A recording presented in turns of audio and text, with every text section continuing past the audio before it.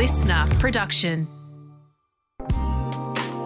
Hello, it's Catherine Gillies from Moon News, your Aussie astrology bestie, here with your daily astro tip for Monday. Happy birthday, Pisces babes! I call you the visionary mystic, and right now it is your season. Pisces rules the notion of higher connection to something. This connection is something higher than ourselves, and that is where the magic lies. It's in this realm where all potentials and possibilities exist. Like a veiled dimension or a deep, deep ocean, Pisces holds all of your dreams and all of your subconscious beliefs that stop you from chasing them. So the deeper you go into the workings of you, the more you will unveil about your own psyche.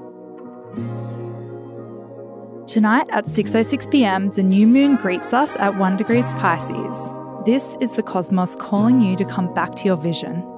Pisces season wraps up the astrological year, and it's the darkness before the birth of a new you in Aries season. So use this moon cycle to tie up loose ends before the cosmic energy shifts next month. That's all for today.